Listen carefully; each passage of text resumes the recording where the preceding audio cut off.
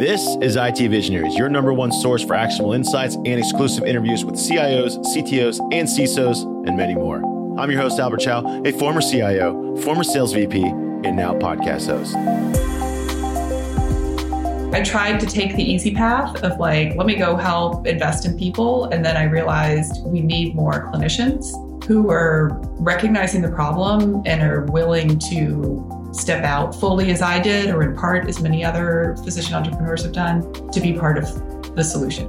Sometimes to solve a big problem, you got to personally take it on. Meet Lucienne Ide, and she has applied her curiosity and capabilities to a suite of industries and challenges. She's worked for the NSA. She's worked in finance. She's become a physician. And these were all steps along the way to help her get to where she's at today, which is the founder and CEO of a health tech software company called Rimidi. Her unique seat as a physician turned founder means she knows the doctor's perspective, which is often neglected in healthcare tech. And it's the primary focus at Rimidi. Learn why this is so important right now on IT Visionaries.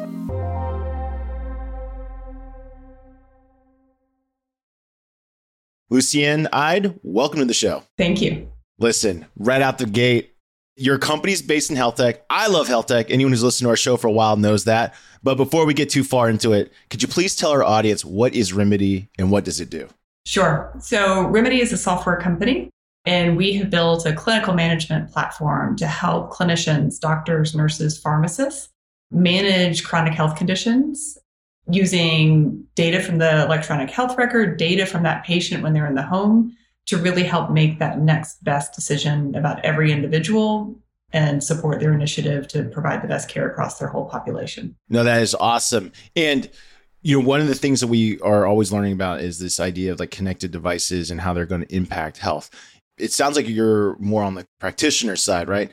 Is that how it works? It's like you're connecting with different, let's say, IoT health devices, constantly bringing that data back to, let's say, my primary care physician so they can understand my current health status or outcomes at any given time. Is that how it works?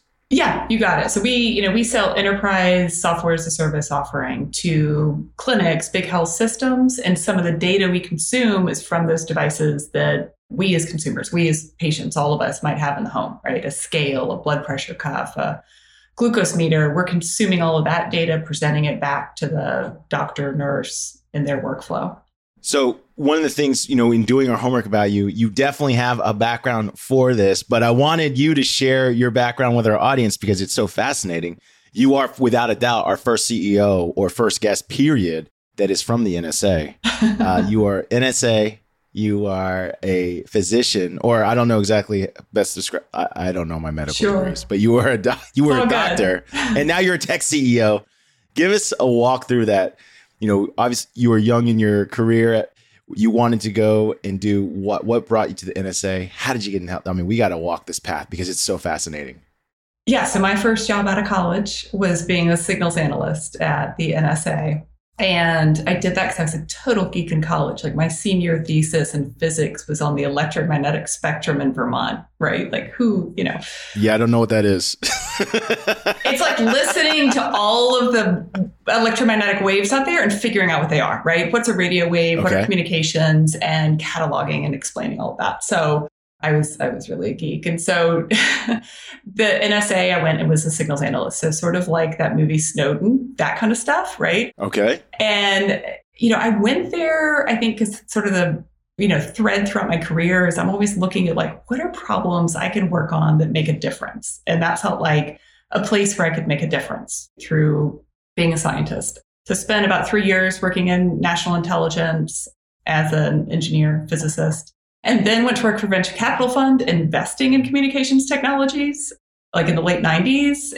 That was a lot of fun. I was their subject matter expert on satellite and mobile communications. But I really missed science, and I decided it was time to go back to graduate school. I was interested in healthcare. It was like science with people. I thought I would have a career in academia. So did a joint MD, PhD. My PhD work is in gene therapy. Went on to train clinically in OBGYN. In that clinical care, became really interested in what a terrible job we do of using data in healthcare. And so that's what sort of brought me full circle. Is it was right at the time that all of our health records were being digitized, right? Going from paper to electronic health records for the first time. And it was such a miss. So much promise of digitizing that data and such little thought into the interfaces to those systems and how clinicians use them and how it impacts the workflow and the way that doctors engage with patients. And you've probably experienced that, right? You go to your doctor and they're staring at the computer screen more than they're looking you in the eye because they're having to do all this data entry. So I want you to explain for us why that is, or I guess how it is, because we as patients have been there. We've been to the doctor where you feel like they should know more about you, but they seemingly don't. And they have to look up your record, even though you've been there before. Sometimes you're filling out long paper forms, which then get handed to a person who, I guess, like keys that information in. And we know it doesn't transfer. Even moving locally, right? If I moved from a townhouse to a normal house and I was changing towns, but not cities, but like there was no way to get my medical record there. It was a kind of a complicated process. Right. What's it like, I guess, from the doctor, the physician side? Like you're on the other side of this. You're using all these tools and systems. Tell us what they're seeing. Tell us why it's, I guess, such a challenge. I think the fundamental problem is that when we digitized all of these health records, we did it through the lens of how physicians get paid. We did it through the lens of this transactional lens of let's build a system that's going to capture the data to bill for that encounter. And that's really how most of those systems were architected. They weren't architected around a patient walks through the door. What's the journey of this patient? How does the medical assistant or the nurse or the doctor or the pharmacist engage them? It's all around transaction. And so especially as you reference sort of like, why do they have to look up all your history? Why don't they, why isn't the system feeding that up to them? They weren't built to be longitudinal systems that tell a story. They were built to capture that transaction happening in that moment. And so it's frustrating on both sides. No doctor likes that when you as a patient ask them a question and they have to go click around 14 places to find the answer, knowing that you're sitting there thinking, why don't you know this about me already? Why am I having to ask? Why am I having to tell you? Why did I have to fill out that form for the 100th time while sitting in the lobby? And so when you were sitting there as a doctor, it sounds like you identified this opportunity or this problem, right, that you wanted to solve. What was your initial hypothesis, how this could be solved? Because, of course, it's one thing to identify a problem, which I think, many people are good at. What people are bad at is identifying solutions. So what were you immediately thinking? Like, hey, this is a way to possibly get this done. My initial hypothesis was I should go back to venture capital and invest in people who will solve this problem. And I like that. That's more like how I think. Yeah. Like, I'm not the guy. and so I actually did that. And I went to a fund and we started looking at companies and technologies. And then my conclusion was like, oh, this is that same problem, that some of the technology being developed and the people building it don't have the lens of the clinician or necessarily a patient-centric lens when they're designing these technologies. And we're going to keep making the same mistake. We're going to keep building things that we can, it's kind of like the solution looking for a problem, right? I can build a technology that's super cool and integrates all this data, but if I don't understand in a very empathetic way the problem that I'm trying to solve for that clinician, and I don't understand their workflow, I'm probably not going to build the right solution. So I tried to take the easy path of like, let me go help invest in people. And then I realized we need more clinicians who are recognizing the problem and are willing to step out fully as I did, or in part as many other physician entrepreneurs have done, to be part of the solutioning. There's kind of like this moment for a lot of entrepreneurs when they're about to embark, and they think to themselves, hey, I'm going to build this. What were you thinking you were going to build? What was like your dream, I guess, interface or solution set that would, or experience that a physician could then be like, yeah, this is optimized? I'll say from the patient side, like I think everyone who listens to this podcast certainly has been a patient of somebody. I've gone out of my way sometimes to take a look at whatever they're typing into. So there's a lot of fields. I know that. Like there's a lot. I've never seen a doctor's software look like a consumer side software. It's like, it feels very like 20 much years like, old. Yeah, it kind of looks like it's made with Visual Basic. It kind of has a lot of just a lot of records. Like it reminds me of like maybe a PeopleSoft or an Oracle Circle 2000. And I'm looking in there like there's so many fields, each thing kind of like supporting what you said was kind of coded line by line. So it wasn't like a holistic picture of what I guess I did. You would have to read the summary of all lines. So, I mean, I'll use like a dental event because that's the last thing I went to. The cleaning was one line. The x-rays were another line. I think my patient records might have been on another form. I don't know. Like, it was just like, this is what you got treated with. What you just said makes total sense because I bet you that's how they bill it. They just take this form and they bill it to the insurance company. What were you envisioning to say like, hey, I can change this if it looks like this?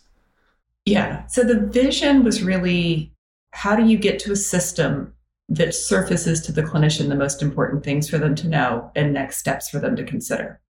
I'm really sensitive to and have utmost respect for sort of that patient-clinician relationship, for the human element of medicine. And I don't think our goal should be to replace that. But just versus the time when I trained to today, when I trained, we carried the little pocket guides, the pharmacopoeia and the Maxwell's medicine that sort of had the key things you needed to know about medicine. Like, can you imagine that, right? We didn't have smartphones. If someone pulled that out, I'd be nervous. Yeah. The amount of data that exists about any one of us as a patient, and then imagine the amount of literature and evidence that's out there that might be relevant to the treatment of that patient, makes the concept that I had 10 years ago seem kind of laughable and not as aspirational, right? But the concept was that these systems should be able to ingest all this data and present to the clinician. Here's the most urgent need, the most important thing. Here's where this patient would benefit from a change in medicine or needs an additional screening, or look what's happening with them at home. They're hypertensive here in the clinic, and then they go home and their blood pressure is always fine. That's important data that clinician needs to know. So that was where I was coming from. And it's interesting to look back because we didn't have all this Internet of Things and connected devices back then. So it was really hard to achieve that, but that was the goal. You mentioned you were saying, hey, listen, how I can make a bigger impact is I'm going to go and become an investor or work on the investment side. And you met different technologists who were trying to work on, like you said, solutions, looking for a problem to solve. And you said, hey, we need more physicians that are part of this process because they understand the problem better. So what transformed for you to say, well, maybe I'll take my shot at this? We were taking a hard look at diabetes care. And it's something, as a clinician and as a scientist, I felt like we kind of understood pretty well, right? We spend $1 billion a year of NIH funding on diabetes research. And I was floored by the financial aspect. That's something I really didn't understand through my medical training, of like, how can we spend almost 4% of GDP on consequences of poorly managed diabetes?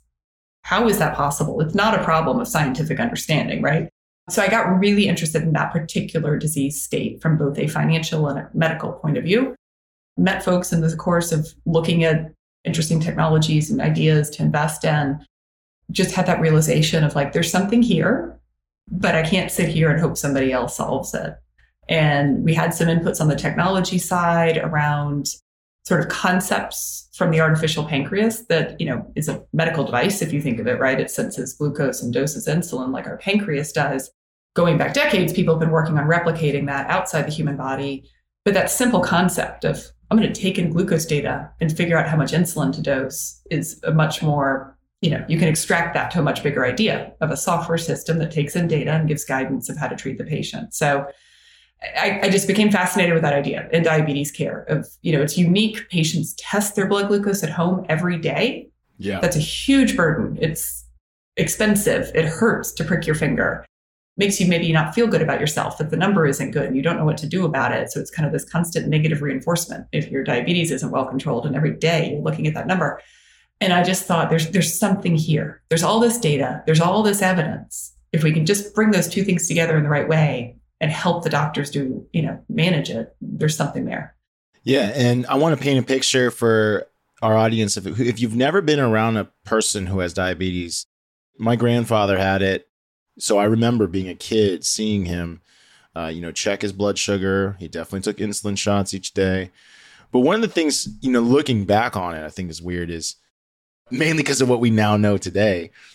Like the insulin shot was always the same, like meaning same dosage. So, right? Like there wasn't like, and I'm hearing, because I'm trying to listen between the lines of what you're saying. It sounds like it's like you could tailor that. It was always the same. There was like you measured your blood sugar. Like, I want to say you did it daily. But I know, and we know now that blood sugar changes based on what you eat. Like that's it. So it's not a consistent number every day.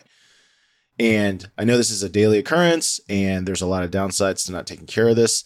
And then I've also read, and it's not shocking the way like US dietary habits are forming. It's like there's more cases of type 2 than ever before. You just mentioned a number that it's 4% of GDP is just going to diabetes care. What do you see transforming before our eyes that technology is now going to enable? Because this is clearly a massive problem. How is tech going to change this? Because I think back to like what you just said, the challenges are just living with it. Like, so whether you're type 2 or type 1 diabetic, like your life is forever changed if you have diabetes. You will constantly be requiring some level of medical attention for yourself, or someone's got to take care of you, care for you in some way.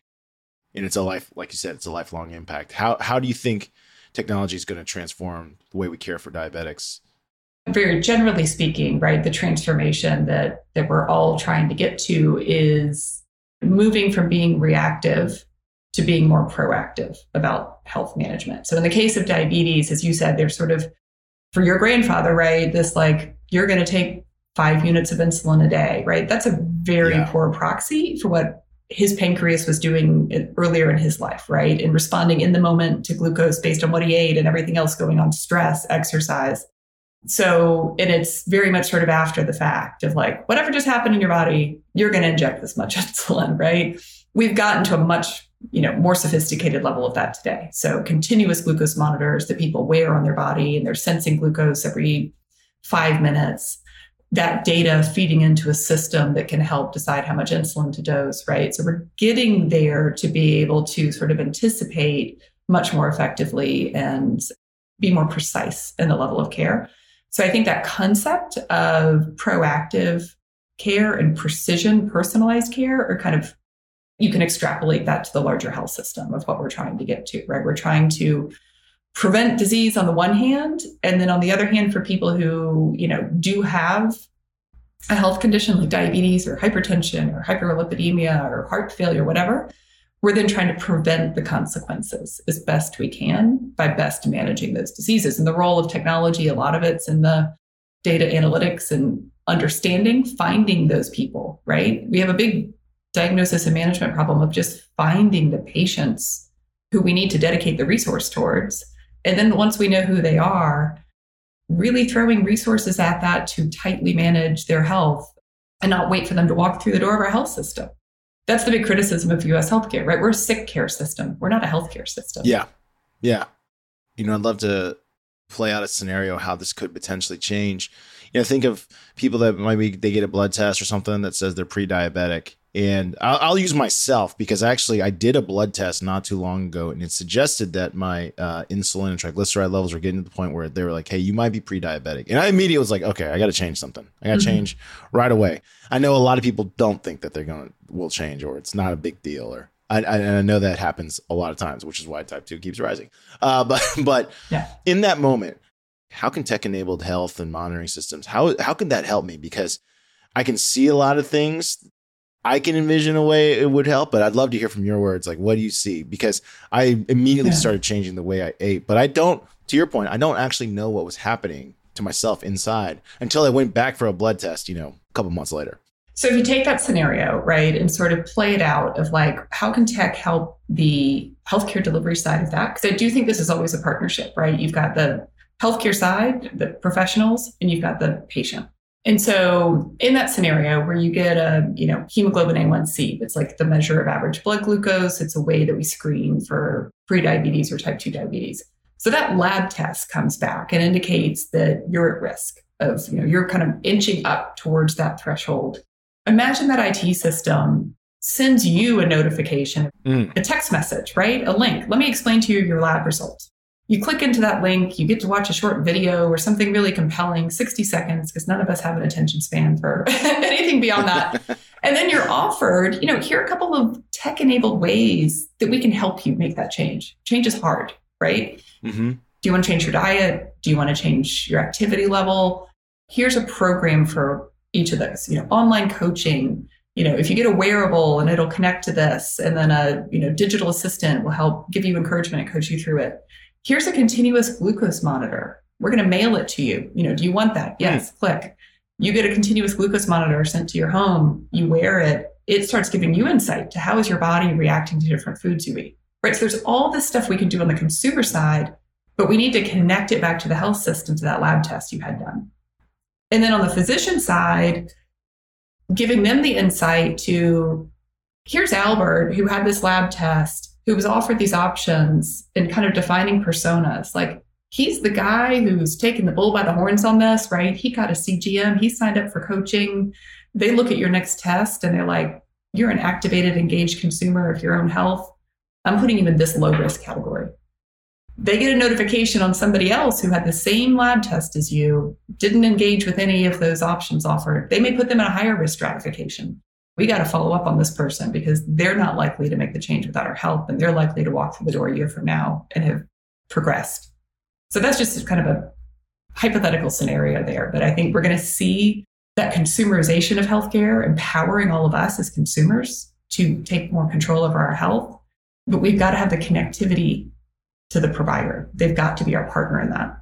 First of all, I did not actually know that there was a blood glucose monitor that looks at it all the time. Is that real, or is that something you are hoping it comes forward? No, that is real. Our platform connects to those. We bring that data. How does it work? You don't have to take your blood. Like it just works. How does it work?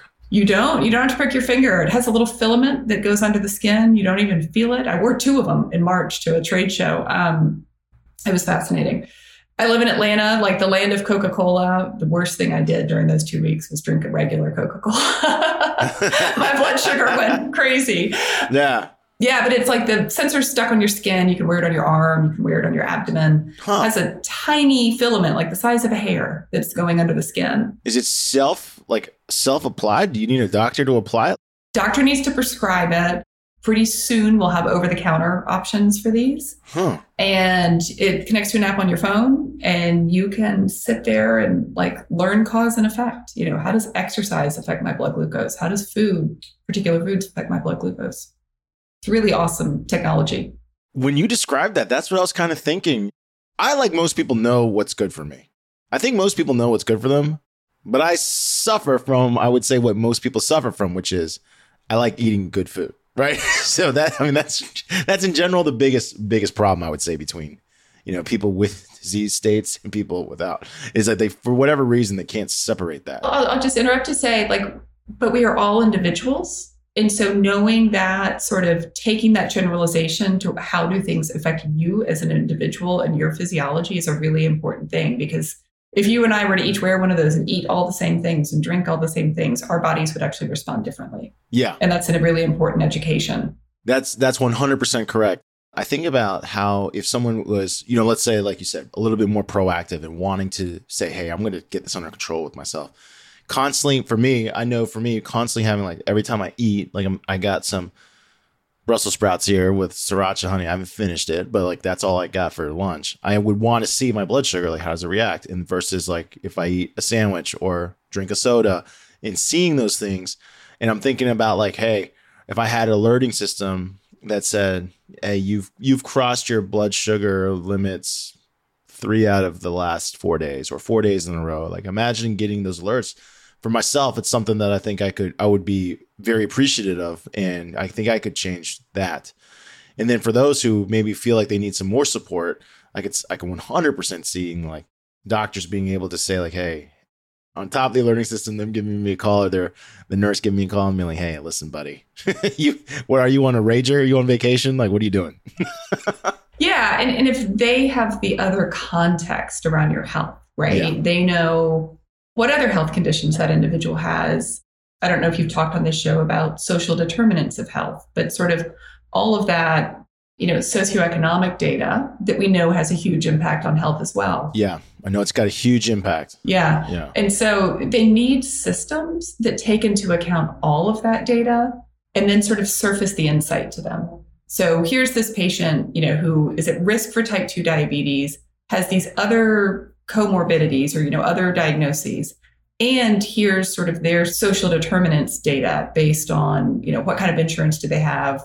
Where do they live? What's their, demographic, then you can really start to help them dedicate the right resources to the right patients to sort of optimize the outcome. I totally agree. One of the things that so for our audience, we identified before the show, Lucienne and I both attended Emory. I already said she did it way better than I did. I mean, I went there, but I wouldn't say I did great. But one of the things we learned in school was how socioeconomic environmental factors are a massive influence on health outcomes. I remember we did a research paper about what is the density of vegetable availability in like urban areas. And I mean, I remember reading this article about how like Detroit has no grocery stores. Like inner city Detroit has no grocery stores. So if you were a person who is there, and let's say you are, like we said, we're talking about diabetes still, it is senseless for someone to tell them you got to eat more fruits and vegetables. Right. It's like you have to give me a plan or something that I have access to, right, because otherwise it's not really an option. I mean, we've actually built into workflows before the ability for the clinician to like prescribe that, right, and eat more fruits and vegetables, but actually send the patient a text message with all of the farmers markets that accept SNAP benefits. Right, because you got to make it actionable. You have to help them connect the dots. You can't just say eat fruits and vegetables. You're like, well, there are no stores that sell them and I can't afford them. But if you say, hey, at your local Metro stop on Wednesdays, there's a farmer's market that accepts EBT, right? Then that becomes something that they can actually take action on. Yeah, that's it. It's something that someone can actually reasonably do given their environment and their or everything around them. So when you think about this like brain or this intelligence that can possibly gather this information and give these recommendations or just become a pathway for doctors to deliver this information, what has been, I guess, the biggest challenge for you, or one of the surprising challenges, technical challenges of building this system out? Because it looks like you got the vision for it, you understood what it was, physician side. But then comes the fun part that we love talking about IT Vision, which is actually building it, right? Which is full of things that you usually did not expect. I've never met someone who said that they built a product in a couple days and it was exactly as they envisioned. What are some of the big challenges? Because you are integrating systems that for the longest time kind of didn't really integrate well together. Yeah. Well, and that's what I was going to say. When we first built a product, it was a standalone product. It was a cloud-based, web-based product. And the feedback we got was, we love your product. I can't possibly use this at scale if it doesn't integrate into my existing electronic health record system. Not just data, but the experience has to be integrated, right? I want to be single sign-on in the same window. I don't want to know your product exists. I just want you to make my existing product better. That was important feedback from the market. And that took years of work for us to accomplish that. And we're still doing that work. That's what we all talk about, interoperability in healthcare. And it's taken the government coming in and passing laws, and now Office of the National Coordinator and others sort of putting in place penalties if these systems don't, play nicely with each other, because there were a lot of incentives for people to not share health data, for health systems not to make their health data open, because it makes it easier for you to take your business elsewhere, right? Switch from one health system to another. Mm-hmm. For the electronic health record companies to not make the data easily portable. So that has been, probably the most interesting and exciting part of our journey, as well as the most frustrating part of our journey. But it's really at the core of what we do now, right? Of like that differentiator that we have put in the work and figured it out of how to make all of this data and the analytics and insights around it available to clinicians where they need it, which is on that one screen they're looking at. I would have never guessed it would have been this hard, but we've stuck with it. I guess, how did you attack it? We've talked to some of the different, when I think about some of the previous health guests we had one of the co-founders of TruePill on, and talking about like, hey, at the physician level, like you will not believe these systems, how they just don't want to talk. And like you couldn't get prescription data easily. And so how did you go about attacking it? Was it like a strategic attack where you said, these are the health record systems that we can get to the most physicians or the most patients? Or was it more like, hey, this is what we can do? And was like, hey, let's line them up and, line these problems up and knock them down one by one as we can, because it's going to be such a a long haul. Like it doesn't need a strategy. It's like, let's start getting some in. So there has been what I refer to as sort of this policy work that's been done. There's been consensus over the past, that's built over the past, I'd say 6 years, or really 10 years, around something called FHIR, which is Fast Healthcare Interoperability Resource. But it's like the industry decided on an API standard that everybody would use. Oh, that's great. And that's kind of a boring concept in any other industry, but a really big deal in healthcare. Yeah. But I tell people outside of healthcare, they're like, that is the most mundane thing. And I'm like, but you have no idea how revolutionary this was in healthcare, that they could agree on an API that everybody would use. And it's not just electronic health records, right? It is CDC, FDA, everybody is now aligning behind this. Mm-hmm. So we took a bet on that really early. We were like, that concept makes sense. We're going to bet on that horse. That's where this is going to go. And then we kind of saw who else was stepping up. So some of the big electronic health record companies, first Cerner, then Epic, signed up. They opened up an API and they built a marketplace. Oh, wow. And so we, spent 2 years architecting our app to comply with all of that and meet all of their standards. And then none of their customers wanted to buy that for another 2 years. But, eventually we got there to the point of market adoption where we are today. Yeah, that is awesome stuff. Yeah, for those listening, Cerner and Epic are like the biggest medical operating systems. Like this, I know they're huge. Yeah, huge. They're over 50% of the market. Yeah. So if they had jumped on this API standard, then everything else typically they can lead the charge a little bit and make the moves. For yourself, when you think about like innovation, how you're going to keep building, because this space is always going to have, medical breakthroughs that are going to change the way patients are treated. So that's going to change the information.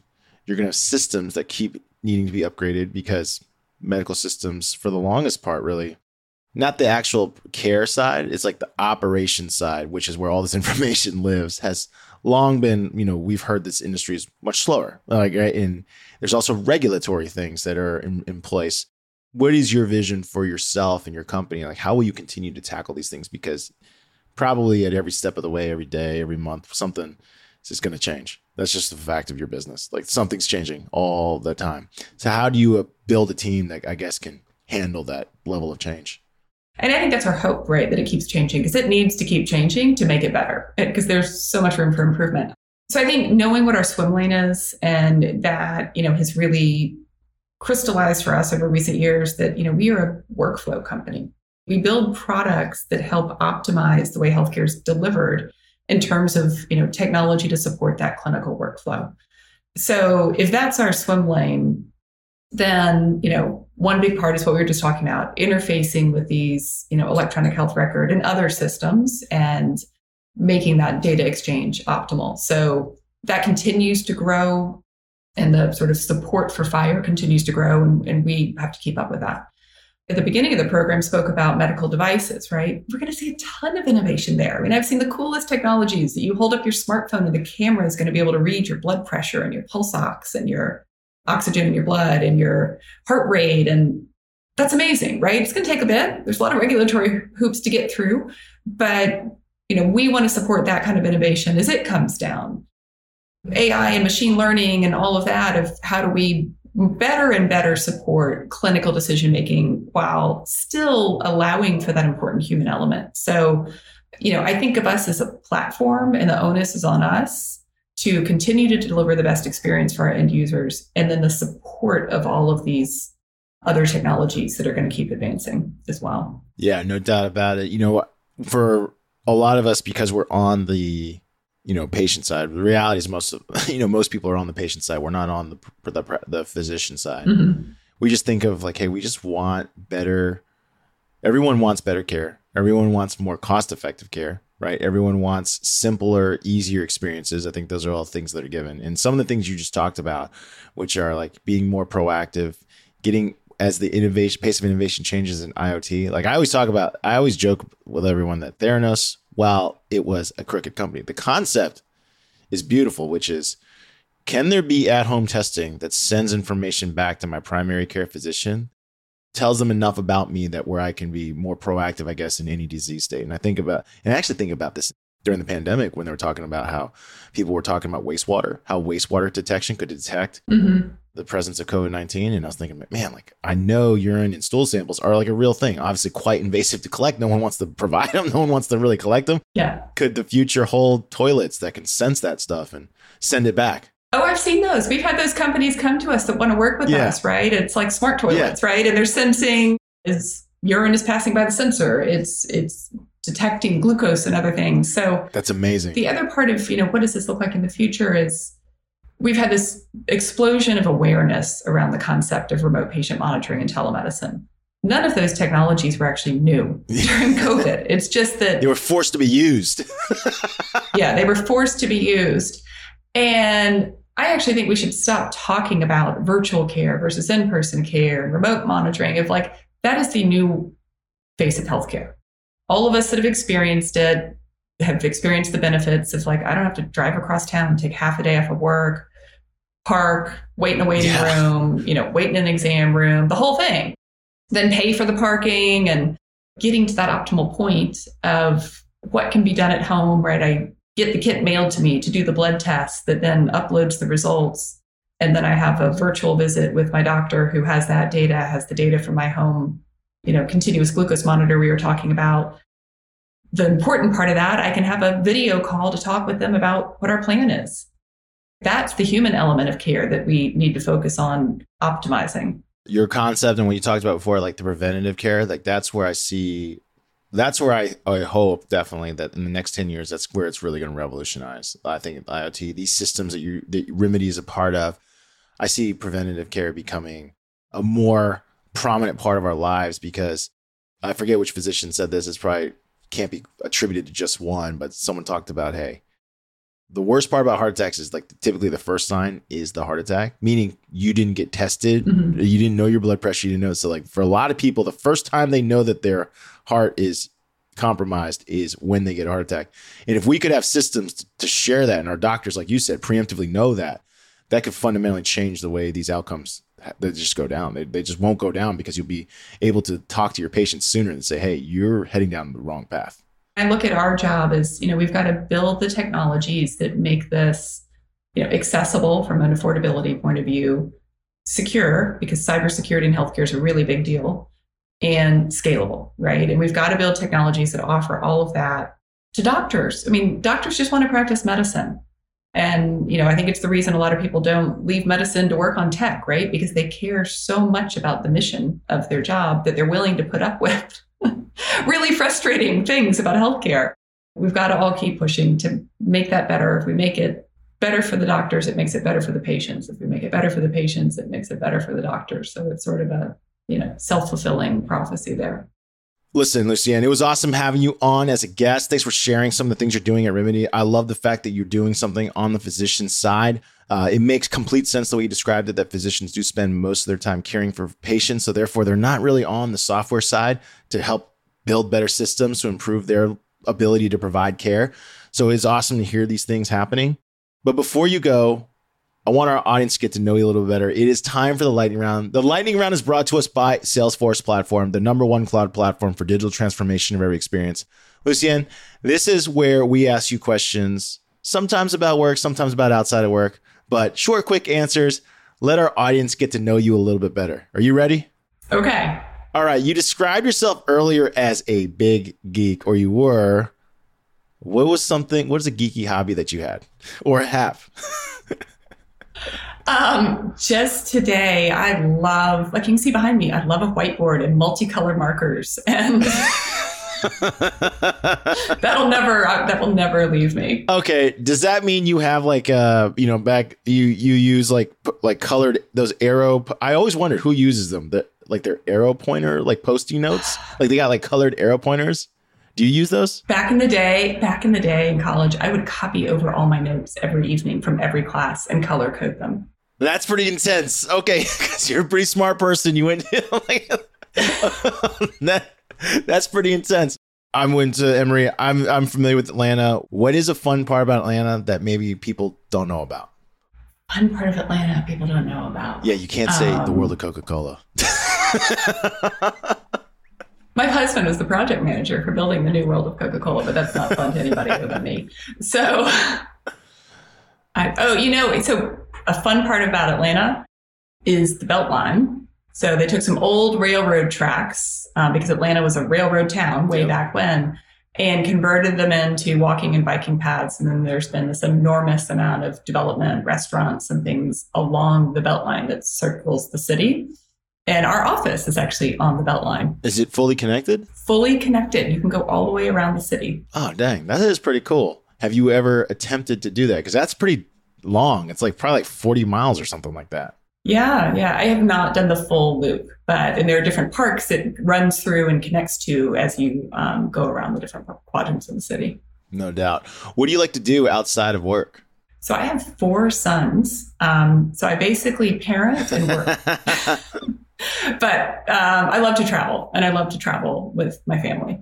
Where is some place that you would recommend a family person to go? One of the best vacations we took in recent years was to Norway, northern Norway. Went to one of the fjords. Oh, really? Yeah, rented an Airbnb on a fjord in the north of Norway. Highly recommend it. That is epic. So it sounds like you're a bit of a nature lover. You've already mentioned the fjords. You already mentioned the railway, the parks. Are you a big outdoors person? It sounds like you are.